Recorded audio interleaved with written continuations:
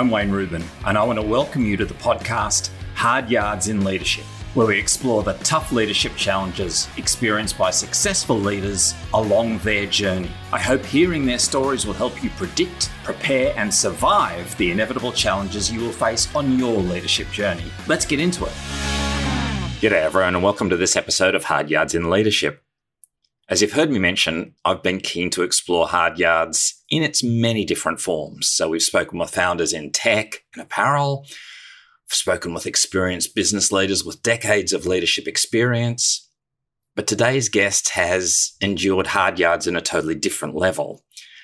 Flynn is an amazing human being. Shortly after transitioning from paid employment into her own business as a founder with 3 young children in tow, she experienced a life-threatening stroke which left her significantly debilitated, and she fought through it. She's dealt with further massive health challenges that impact both her and one of her kids, and she kept going and going and going. She has expanded to have 3 businesses and over 25 in her team, whilst continuing to cope with things that frankly would stop most of us in our tracks. Ali is a force of nature, an inspiration, and a wonderful teacher of life lessons. These days, she is a podcast host. She has an amazing international audience to her podcast, The Challenges That Change Us. She's the founder and director of Tri-Altitude Performance, Australia's fastest growing holistic and wellness platform. And she also runs 2 other businesses that she founded, Altitude Fitness and Vera Vidya Yoga Studios. In our conversation today, I'll be exploring the journey that she took into starting her own business when she had never considered doing so, nor any business experience. What happened when she had her first stroke and when she was just starting her business and how she dealt with that. What happened then when her daughter developed a kidney disease and she developed another major debilitating health condition at pretty much the same time, when she had 23 staff members and 3 businesses, and how she held it all together. And as well as telling her story, I'll be asking for her advice to other business leaders on how to be prepared for the emergency situation you never see coming. And I'm sure Ali's going to have fantastic lessons for us on that one. And finally, why vulnerability is important, what it means to her, and how she figured out how to utilize it. You'll relate to Ali, you'll learn from her, and you'll definitely be inspired by her. I'm thrilled to say, welcome, Ali. Thanks, Wayne. It's an honour to be here today, having this morning with you. Well, special thanks as well because we've managed to do this recording from a greater distance than usual. I'm in Thailand at the moment as we speak, and I've been so looking forward to talking to you and having you share a little bit of your experience and your journey with our listeners. Thank you. So, Ali, let's jump right on in. I'm going to ask you, first of all, just to share a little bit of your broader journey with listeners so they kind of get a bit of a sense of how you've kind of come into the business world, and then we'll talk about some of the challenges that you've had because there's some real hard yards in your journey, aren't there? Yeah, definitely. And, business was something, as you'll hear, that I didn't start out thinking that I would own businesses, a business, let alone multiple businesses along the way. So my background was actually in psychology and law. I did an undergrad in psych law and then went and worked as a clinical therapist with kids that were homeless or at risk of homelessness for anywhere between 8 to 10 years, and really loved that. I loved what I did and ended up falling pregnant. I was very fortunate to fall pregnant, which meant that I needed to step away for a little while, and I wasn't sure what it would look like, but I just knew that I didn't have the capacity at that point in time to be a therapist and to be available to my clients that were in the room. And end up having 3 kids in 3.5 years. So I never went back. I got an opportunity. I was training at a gym and they asked if I had ever considered doing my personal training. And I was like, no. They said you'd make a great personal trainer. And at that time I had one little baby on the ground and I was pregnant with my next. And I thought, this might be a really nice way that I can still help people without being in that heavy clinical setting. And so I did my Cert 3 and 4 in personal training. And then another gym locally had a conversation with me about if I was prepared to come and open a business, they would give me the access to the whole gym, all the clients and a room for free. How good? Yeah. And so I had never considered opening a business ever. I don't come from a family of business owners. I'd had very little experience in it. I did, I think, one commerce subject at school, but that was it. And yeah, I reached out to a friend that was really savvy in business and just had a conversation with him. And he said, look, this is really high risk, low reward. You don't really have a lot to lose. What else are you going to do at the moment? And I was like, that's a really good question. And so I started my own little fitness business in this gym. And 6 weeks later, I ended up having a stroke when I was 30, which we'll go into. So again, I stepped away. I was quite sick for a long time and then came back in, and post-stroke is where I really grew passionate about business. And I ended up growing 3 companies and an international podcast to where I am today.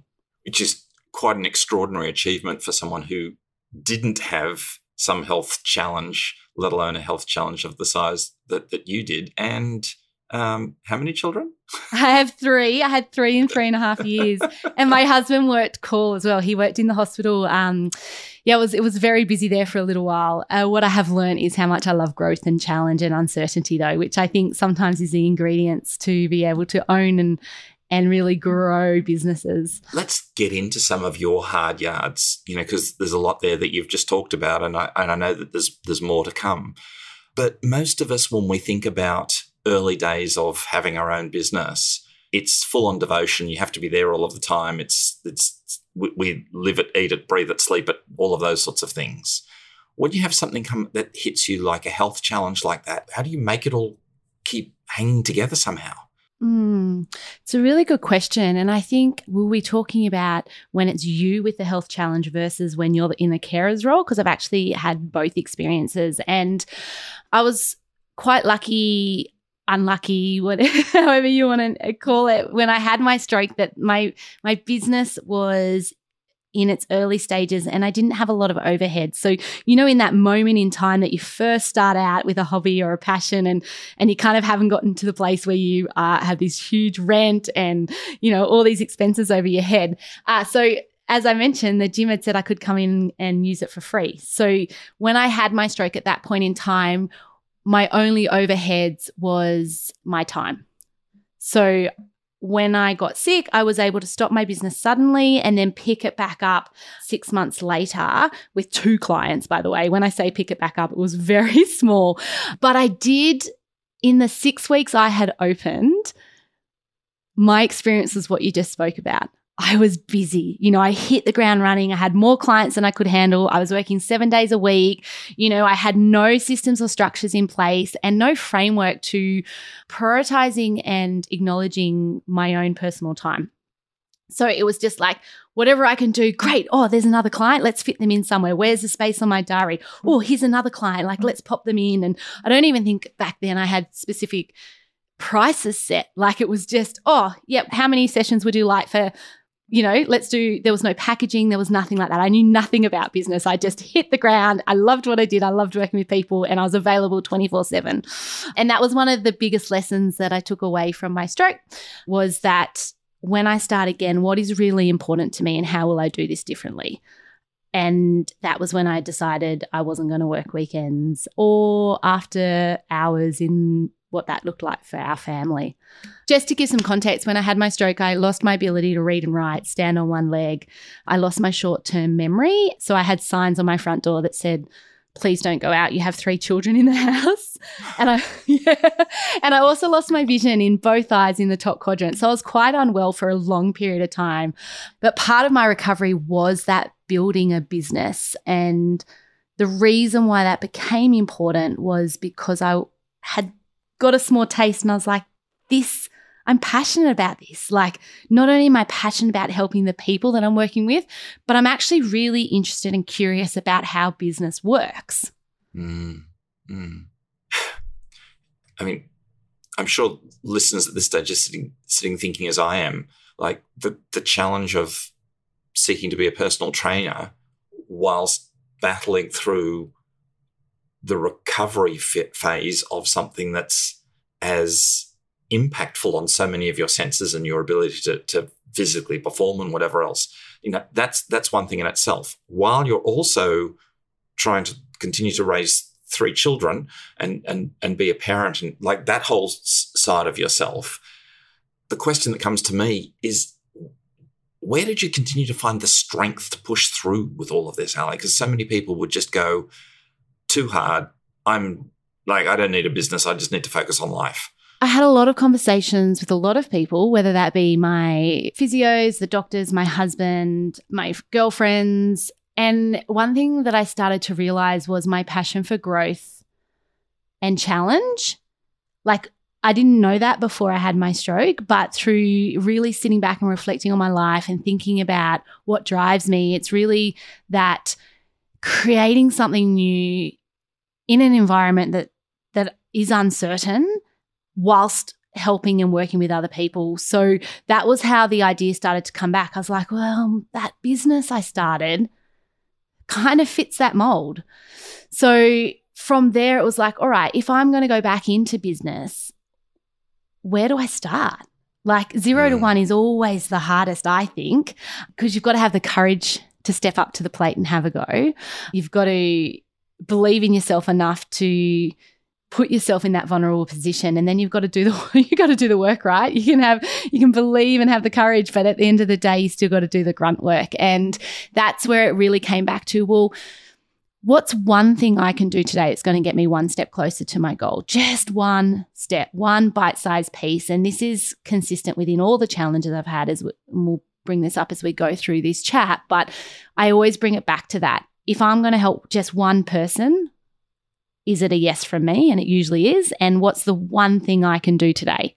Just one thing, and just biting off that really small piece. Yeah.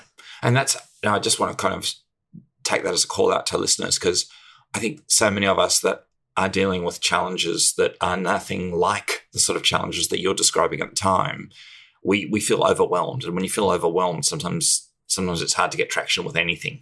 And what you've just described is kind of starting each day with, what's that one thing that I can do today that is going to move things forward. In your instance, you're talking about personal growth. What's that one thing that I can do? There's always one thing that you can do, right? And celebrating the successes of those and taking those steps along the way, I think, is extraordinarily powerful. So let's go back into your journey, because we got to you with your personal training business and, you know, dealing with the stroke and getting that back up again. But I know that there's a lot more to the journey. So let's share a little more with the listeners. Yeah. So when I started back at business, I started rolling, and I think I had about 100 clients, and I'd also been working out of one of the school gyms as well as the local gym in town. And I started to notice that there was quite a few things that I didn't know enough about. Bookkeeping, how to manage staff. I'd brought on my first staff member, how to set up better systems, how to work out what I was going to charge. And so I went on a mission to try and find a business coach. I didn't even really know they existed at that point in time, but I was like, there's a coach for everything else. So there must be this thing that's called a business coach. And I asked around, and it took me over 12 months to find someone to work with. Most people just said to me pretty consistently, you're killing it. Why would you need a coach? Was a really common kind of throwback I got. And maybe that was because of the stroke, maybe because that was, I was doing well in a local town and I had 100 clients, but I wasn't doing it very efficiently. So I was using a lot of energy to serve those 100 clients. And my business coach ended up being, when someone mentioned his name, I was like, that was my old boss. When I first came to uni in first year, he ran a sandwich shop locally. He's not here now. He's in Melbourne, which is like, we're up in northern New South Wales in Australia, and he's down in Melbourne. So long way away. And I hadn't seen him for decades. And I was like, I'll give him a call and have a chat. And then I worked with him pretty solidly for 2.5 years. And that was the best gift I was given, because he helped me, A, believe in myself, B, have strategy behind what I was doing, C, put in systems and processes, and also gave me some really good tools on how to manage adversity or how to manage problems. Like, business is problem solving. Yes. And the more I grow different businesses, the more I experience different businesses, the more I work. Now I do a lot of exec coaching. At the end of the day, It's how well do we solve problems and what's that inner story and in that inner chat inside our heads. And one of my mantras is there's no problem we can't solve. From there, one of the other adversities that came into place that might be relevant here is my daughter developed a kidney disease. And what that meant for me in business was when she got sick, which only happened maybe once or twice a year, probably every 9 months, she would get sick overnight and she could gain anywhere between 10 and 14 kilos of fluid. And then once we got the medicine on board, we would have to fly to Sydney, which is 5 hours away, and spend anywhere between 1 to 3 weeks in Sydney with her having infusions to help get her better. That was the treatment she needed. But with my business at that point in time, it meant that I could just be plucked out of business straight away overnight to go for anywhere between 1 and 3 weeks. And that changed how I viewed business. It made me realize that I didn't have a lot of resilience. There wasn't a lot of foundation that I could fall back on. So I started to ask better questions, I started to say, if we're going to move forwards with this, what would it look like without me in the picture? Or what else can we put in place to make this project a little bit more resilient? Or how are we going to serve our clients if one of our staff or me is taken out of the picture quickly and suddenly for any period of time, short term, long term?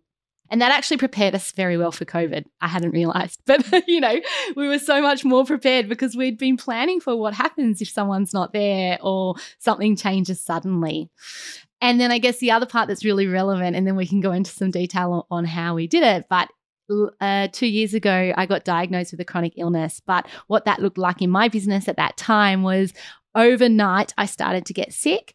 And then I spent 11 months having medical test after medical test after medical test. And they thought there were a lot of different diagnoses that they threw at me. And a lot of them not only changed the quality of life, but definitely changed the quantity of life. So I didn't know if I was going to be around, but I was leading from my bed. And what I mean by that is I couldn't stand up. I have this thing called postural orthostatic tachycardia syndrome. So when I sit or stand, my heart rate shoots up to anywhere over 160 or 180 and I get physically sick, can faint.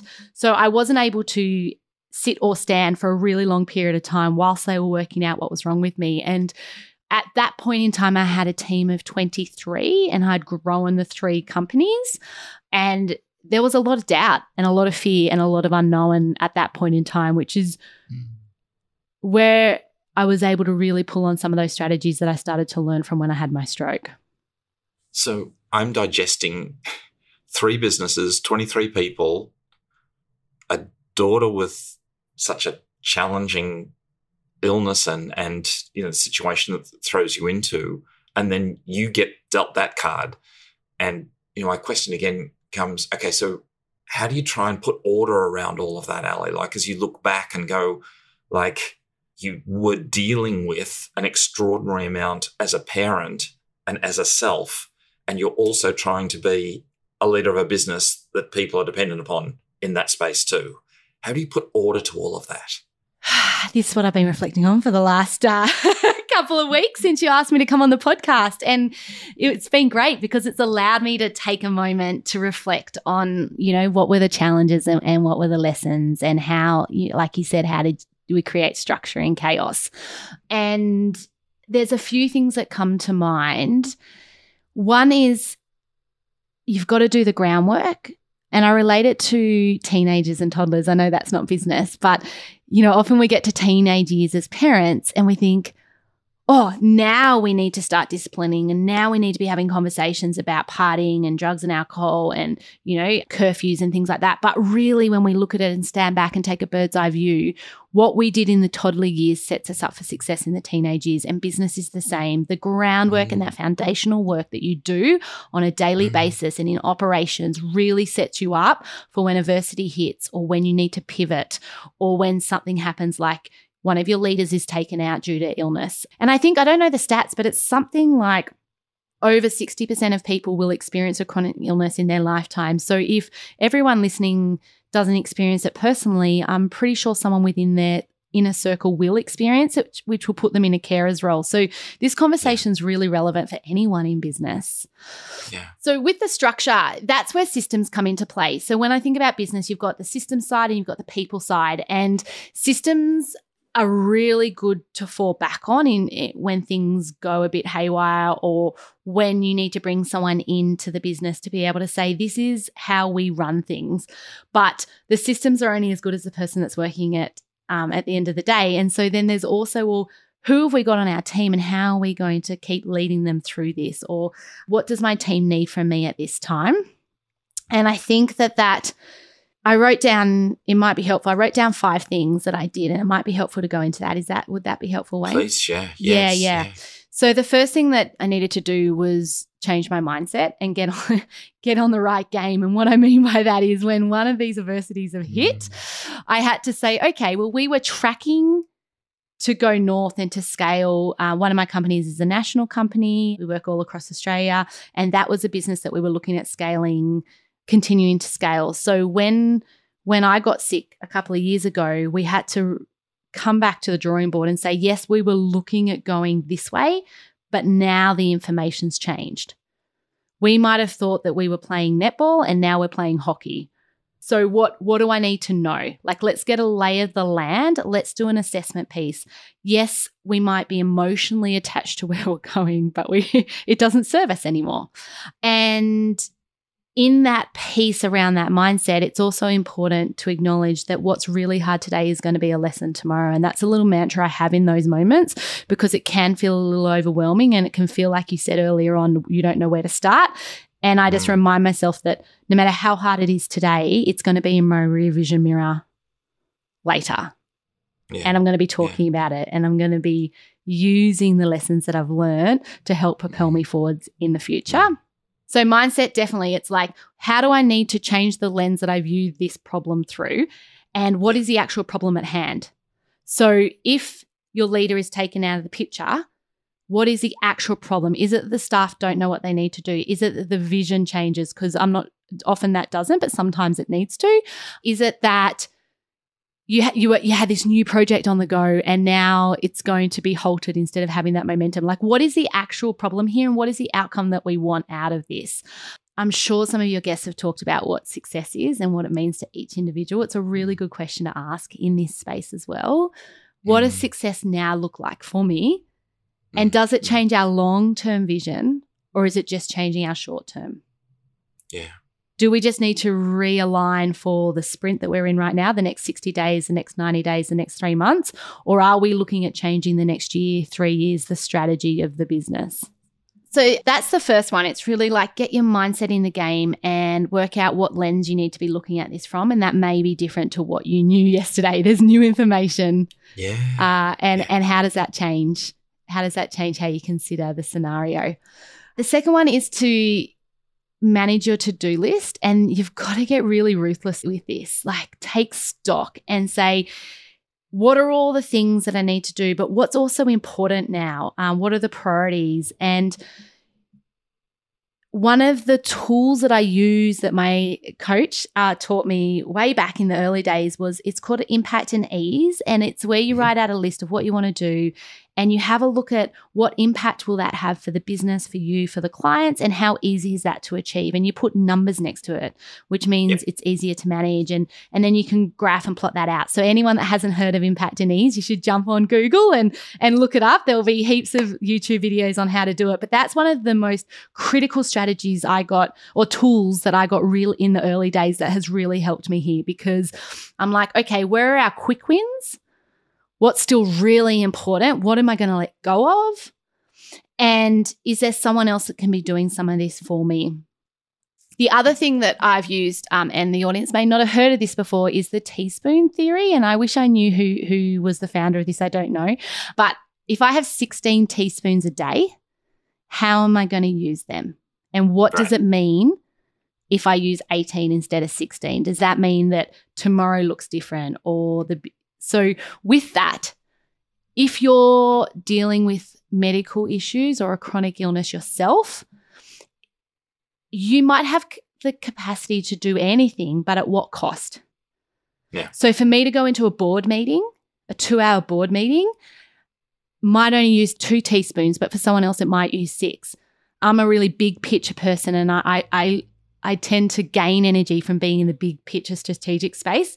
I tend to lose energy and find that I'm kind of in the weeds when I'm doing operational and detail stuff. So for me to go and like fill out a spreadsheet might use 6 teaspoons and just applying that teaspoon theory to your company. You know, what's the best use of my time right now? If I've only got very limited resources, whether that be your energy, time, capacity, where am I going to spend those 16 teaspoons?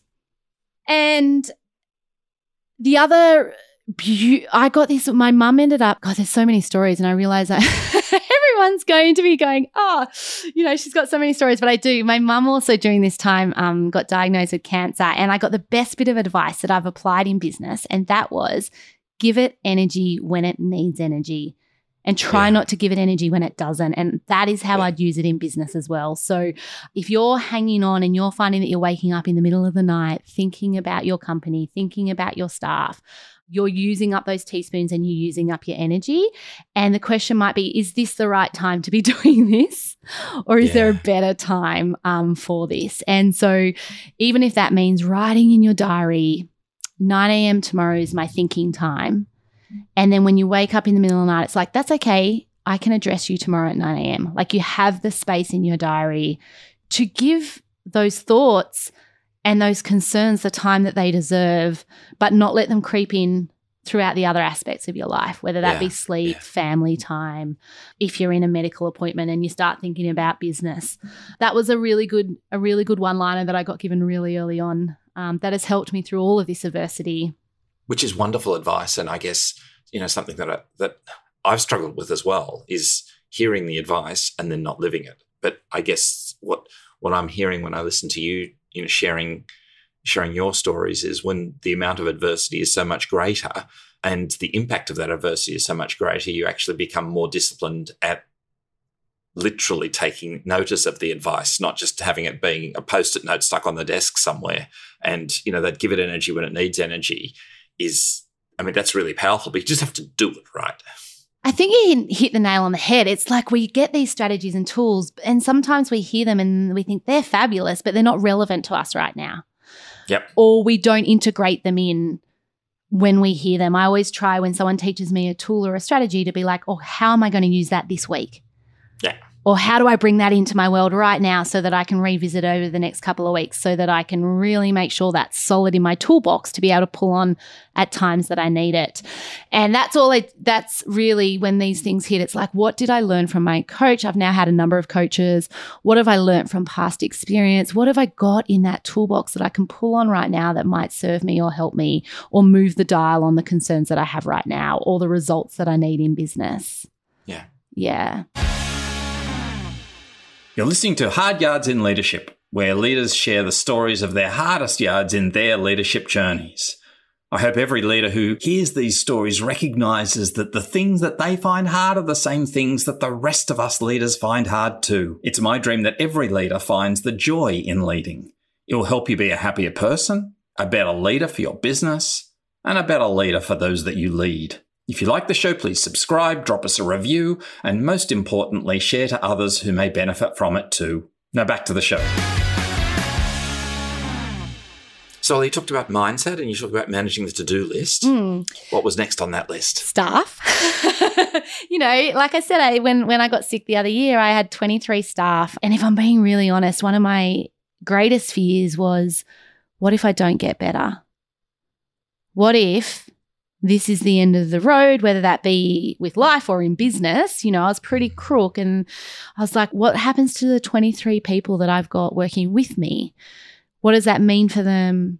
What will they do? Where will they go? How much do I tell them about how concerned I am and where I'm up to in the diagnosis process? Because, you know, there were lots of, for example, I think I ended up having 4 or 5 MRIs within a 2-year period. But each time they go in and do this, they're throwing another condition at you. And that condition comes with its whole set of, I call them fears, but like, you know, it might be that you're going to be in a wheelchair, or it might be that you have cancer, or it might be that you have MS, or that you're not going to be able to have clarity in your thinking. You'll have that brain fog all the time. So how much of that information do we tell our team?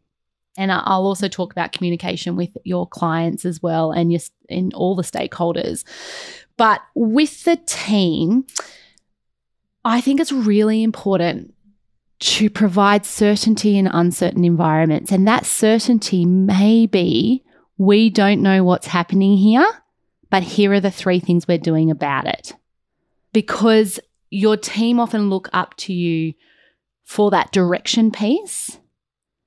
And so that was really important when I was sick, to be like, what does the team need me for? If I'm stepping away from the business and I can't be in that everyday operational space and I don't have a physical presence in the office, what is it that the team need from me? And we had some really good, healthy, robust conversations around that. And they said, how about we hold the fort and deal with the clients, but how do we contact you if we have questions? How do we contact you if we have concerns? And so I said to all my team, and every leader will do this differently, I said, you can call me anytime throughout the day, and you know me well enough to know that I won't answer if I can't answer, and I'll get back to you when I can. But as my team, I want you to know that you can reach out to me, but I don't want clients reaching out to me. So that was my line in the sand. I said, so how do we manage that? What do we put in place around that? How do my team feel about that? I can tell them that they can reach out to me, but they were like, oh, some of them said, we don't feel like we could because we don't want to interrupt if you're sleeping or you're in a medical appointment. And that's where I spoke about that toddler theory. You have to rely on the trust that you built and the communication that you built going in. Yeah. Adversity can hit in a second or overnight or in a week or in a month, but it's not in that moment you can make changes, but you rely on what you've already put in place. And that's where that foundation is so important. So I always think about the 3 T's with the team. It's trust, training, and tracking. And so have I got credit in the trust bank? Like, have I done the work with my team that I trust them and they trust me? And what does that word trust mean to us? Have we got systems in place that we can trust? And if not, why not? Or how do we change that? And how do we create certainty? That's kind of when I think about the trust, that's where I pull on what we've been working on for so many years, building into that moment. Yeah. With the training, it's, do they have what they need to do the job? Yeah. Do they have the resources? Do they have the knowledge? Do they have the skill? How do I set my team up for success? And sometimes it's a simple question of like, guys, I don't know how long I'm going to be out. What do you need from me? Like, if I'm not here for the next week, what do you need from me now that's going to help you be successful over this next week? And allow them to think about that. And if they know that question's coming, then they'll already be processing it. Al's is going to ask me what I need from her. What do I need? Yeah. And I think, as I kind of reflect on some of the things you're sharing here, the trust piece is extraordinarily powerful, right? Because if you don't have trust in the first place and you're dealing with a situation, you're trying to work out, what do I communicate? You know that I can't say nothing because that doesn't make any sense at all. I can't say everything's going to be fine in 7 days' time because you have no knowledge of that. So you're choosing what you share. You have to share something. But if you don't have that foundation of trust, people are always going to be second-guessing what's going on, which I guess gets back to your toddler theory, which is, if you haven't put the things in place to build a relationship of trust across the organization, then when something unexpected and huge hits, everything falls apart, right? The cracks get bigger, right? Exactly. And it's the same with the processes. You talked about systems and processes a little while ago, and you've mentioned it again a few times in the last few minutes. And a lot of our listeners in founder roles and different sorts of leadership roles haven't necessarily put the work into formalizing, documenting some of the systems and processes. But again, it's those systems and processes that allow the wheels to keep turning when you take, in this instance, yourself as the leader, which is the most critical person in the organization, but equally others in the organization as well. You're saying the frightening statistics about, what proportion of us will have something, significant happen to us at some stage in our lives that we're not planning, but suddenly takes us out. And the responsibility of the leader is always to do things that ensure the viability of the organization, both for us, but also for the sustained employment of the people who are part of the business. And if we're doing something good, for the good that we're putting out there that serves our clients. And I guess, what I'm just reflecting as I'm listening to you speaking here is just what powerful lessons you're sharing between the trust piece and the systems and processes. Those are the foundation that allows the business to continue when these sorts of things happen. And you're living, breathing proof of that, right? 3 businesses and the amount of things that you were dealing with. And I was thinking then as you said that, if you're listening right now and you're like, oh, I don't have any systems and processes in place, we've all been there. And you often don't realize it until something hits or until something vibrates or until there's a concern and you think, oh, I don't actually have anything in place for that, or I don't feel like I can step away, because how are they going to know what they're going to do? And that's okay. We didn't build them overnight. My systems and processes, there was one stage there I brought a girl in just to do that, just to go through all of our systems and processes with a fine toothpick comb and create ones that we were missing, to look over the ones that we had. And I remember thinking back then, I'm done, great. And it was like 3 months later, I was like, and that one needs to change now. And this one needs to change now. So you're never done. You're never done in that space. But just set up one system at a time or one process. Just start with one and know that when you set that up, it will need to be changed. It will need to be adjusted. But once you've got one, then you can move to the next one, and you can always ask for help. Sometimes in those early stages, we don't have the finances, is often one of the challenges. Finances, all the wisdom, I think, of how beneficial it can be to bring someone in to help us with the things that perhaps we're not great at or we don't have time for. Yeah. And I think the starting with one with the systems is a great approach. And also, like you say, because people freak out sometimes, and I do executive coaching myself, and this comes up a lot. And people say, oh my gosh, I'm so far behind in kind of putting systems and processes down. And it's like, well, the best time to plant a tree was 20 years ago. The second best time is today. And whenever you have these realizations of things that you need to build into your business, don't wait for the ideal moment. It's start now. And the best people to document processes are the people who are doing the work now. And if everything's been passed through word of mouth, just saying, okay, we're going to have a drive over the next 3 months and we're going to try and document a lot of the things we do. It doesn't have to be in some perfect flow chart. It doesn't have to be on some particular computer program that it takes a special course to go and learn to use.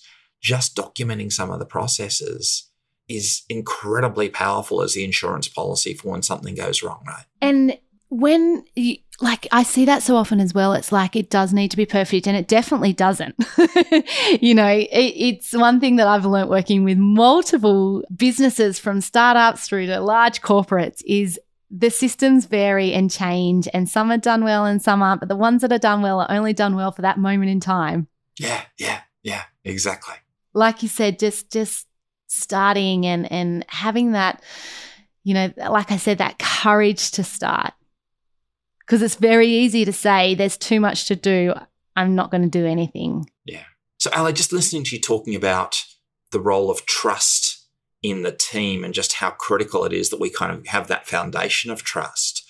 I know so often when we talk about the concept of trust, the other word that comes in is the concept of vulnerability. And I'm fascinated to hear your views on vulnerability as a leader, given the experiences that you've had. And it ties in beautifully because I wrote down the words in big letters when I thought about this interview, vulnerability versus being professional, because that's what I struggled with through all of this adversity is how do I show vulnerability to my team and my clients and all the stakeholders, whether that be my shareholders, my board members, the community, my prospects, how do I sit in the space of I'm not great at the moment and I don't know what the future holds and I don't have all the answers right now whilst being professional. I got this. This is what we're going to do. This is how it's, meaningful for you and this is how I'm going to bring value to the table. So it's one of the things that I have battled with and I'm definitely still working on, and it still creeps up on a daily, weekly, monthly basis, is that vulnerability versus professionalism. And I guess at the heart of it, it's knowing yourself and asking the questions around your own vulnerability. Like, what is it about this that I'm feeling vulnerable with? Is this vulnerability because my story inside my head has gotten really big and my inner critic is really high, and I'm saying things to myself like, you're no good, you're lazy. And this is what I say to myself. So when I say this is my inner critic, it tells me I'm lazy, and it tells me that I don't have it, and I'm not good at it. And, people are going to judge me. And, is that the reason why I'm feeling vulnerable? Am I feeling vulnerable because of the finances? Am I feeling vulnerable because, I know when COVID hit, my business has been doing so well, I'd hit the play button on scaling and I was spending to scale. And then COVID hit and I was like, whoa, there's not a lot of cash in the bank. What am I going to do? And so then I felt vulnerable because I was like, firstly, how am I going to pay my team? Because I want them still on board. And what if we don't have the work? I mean, every business owner will probably have something that happened for them in that 24 hours, as in what's going to be next, and what's the biggest problem right now. There might be 15 problems on the table. What's the biggest one that I'm concerned about right now? And so with that vulnerability, that will tie into one of those points that I was saying, is it comes back to communication. How much am I comfortable sharing? What is relevant and valuable to the person that's receiving the information? And there can kind of be a dance between the two. There's been moments in time where I've needed to share for me. For example, with my short-term memory loss, when I meet someone new, like a new client, I may not remember them.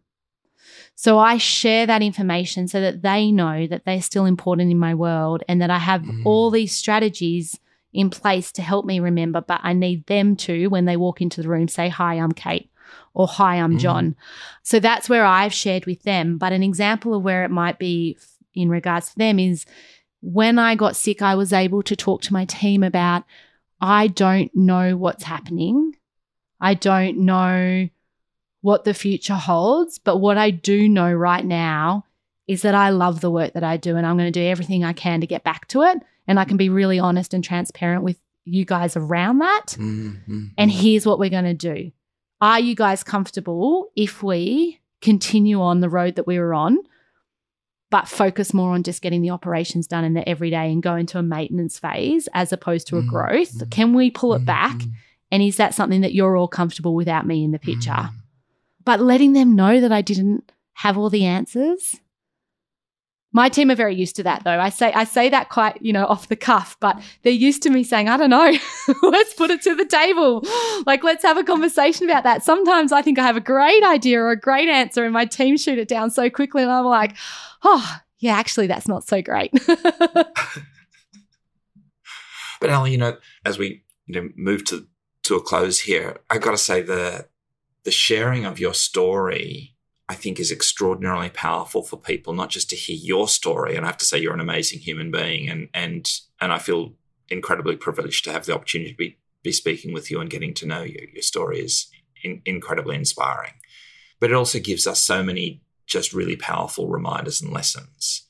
And the vulnerability piece, which goes with a lot of reflections on self, a lot of reflections on how willing we are to delegate, and how trusting we are of folks. Delegation is a wonderful concept, but, we often don't delegate because we don't necessarily have the confidence in the ability of people to step up. And part of what you've shared with us is people often can step up when they have to. And in your situation, it just had to be. Otherwise, there was no future for the business, and people have stepped up. But it still goes back to the toddler piece. If you hadn't put the things in place in the foundational phase, then you wouldn't have these stories to tell. And I think there's just such powerful lessons for all of our listeners in what you've shared today. Sometimes we fear delegating that piece out. Will people be able to do it? Remember, not everyone's going to do it your way.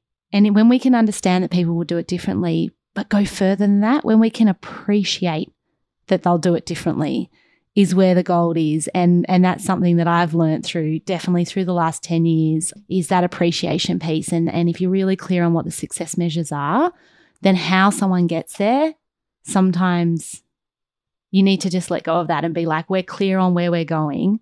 You do it your way, and do it the way that you shine. Yeah, this has just been the most amazing interview for me to be a part of. And on behalf of our listeners, I just want to say a huge thank you to you. You've shared really powerful lessons, and you're an inspiration for us all. Thank you so much. It's been such an honour to be on here today. It felt like 5 minutes. It did, didn't it? Yes. It felt that way for me too. So, Ali, thank you. Thank you.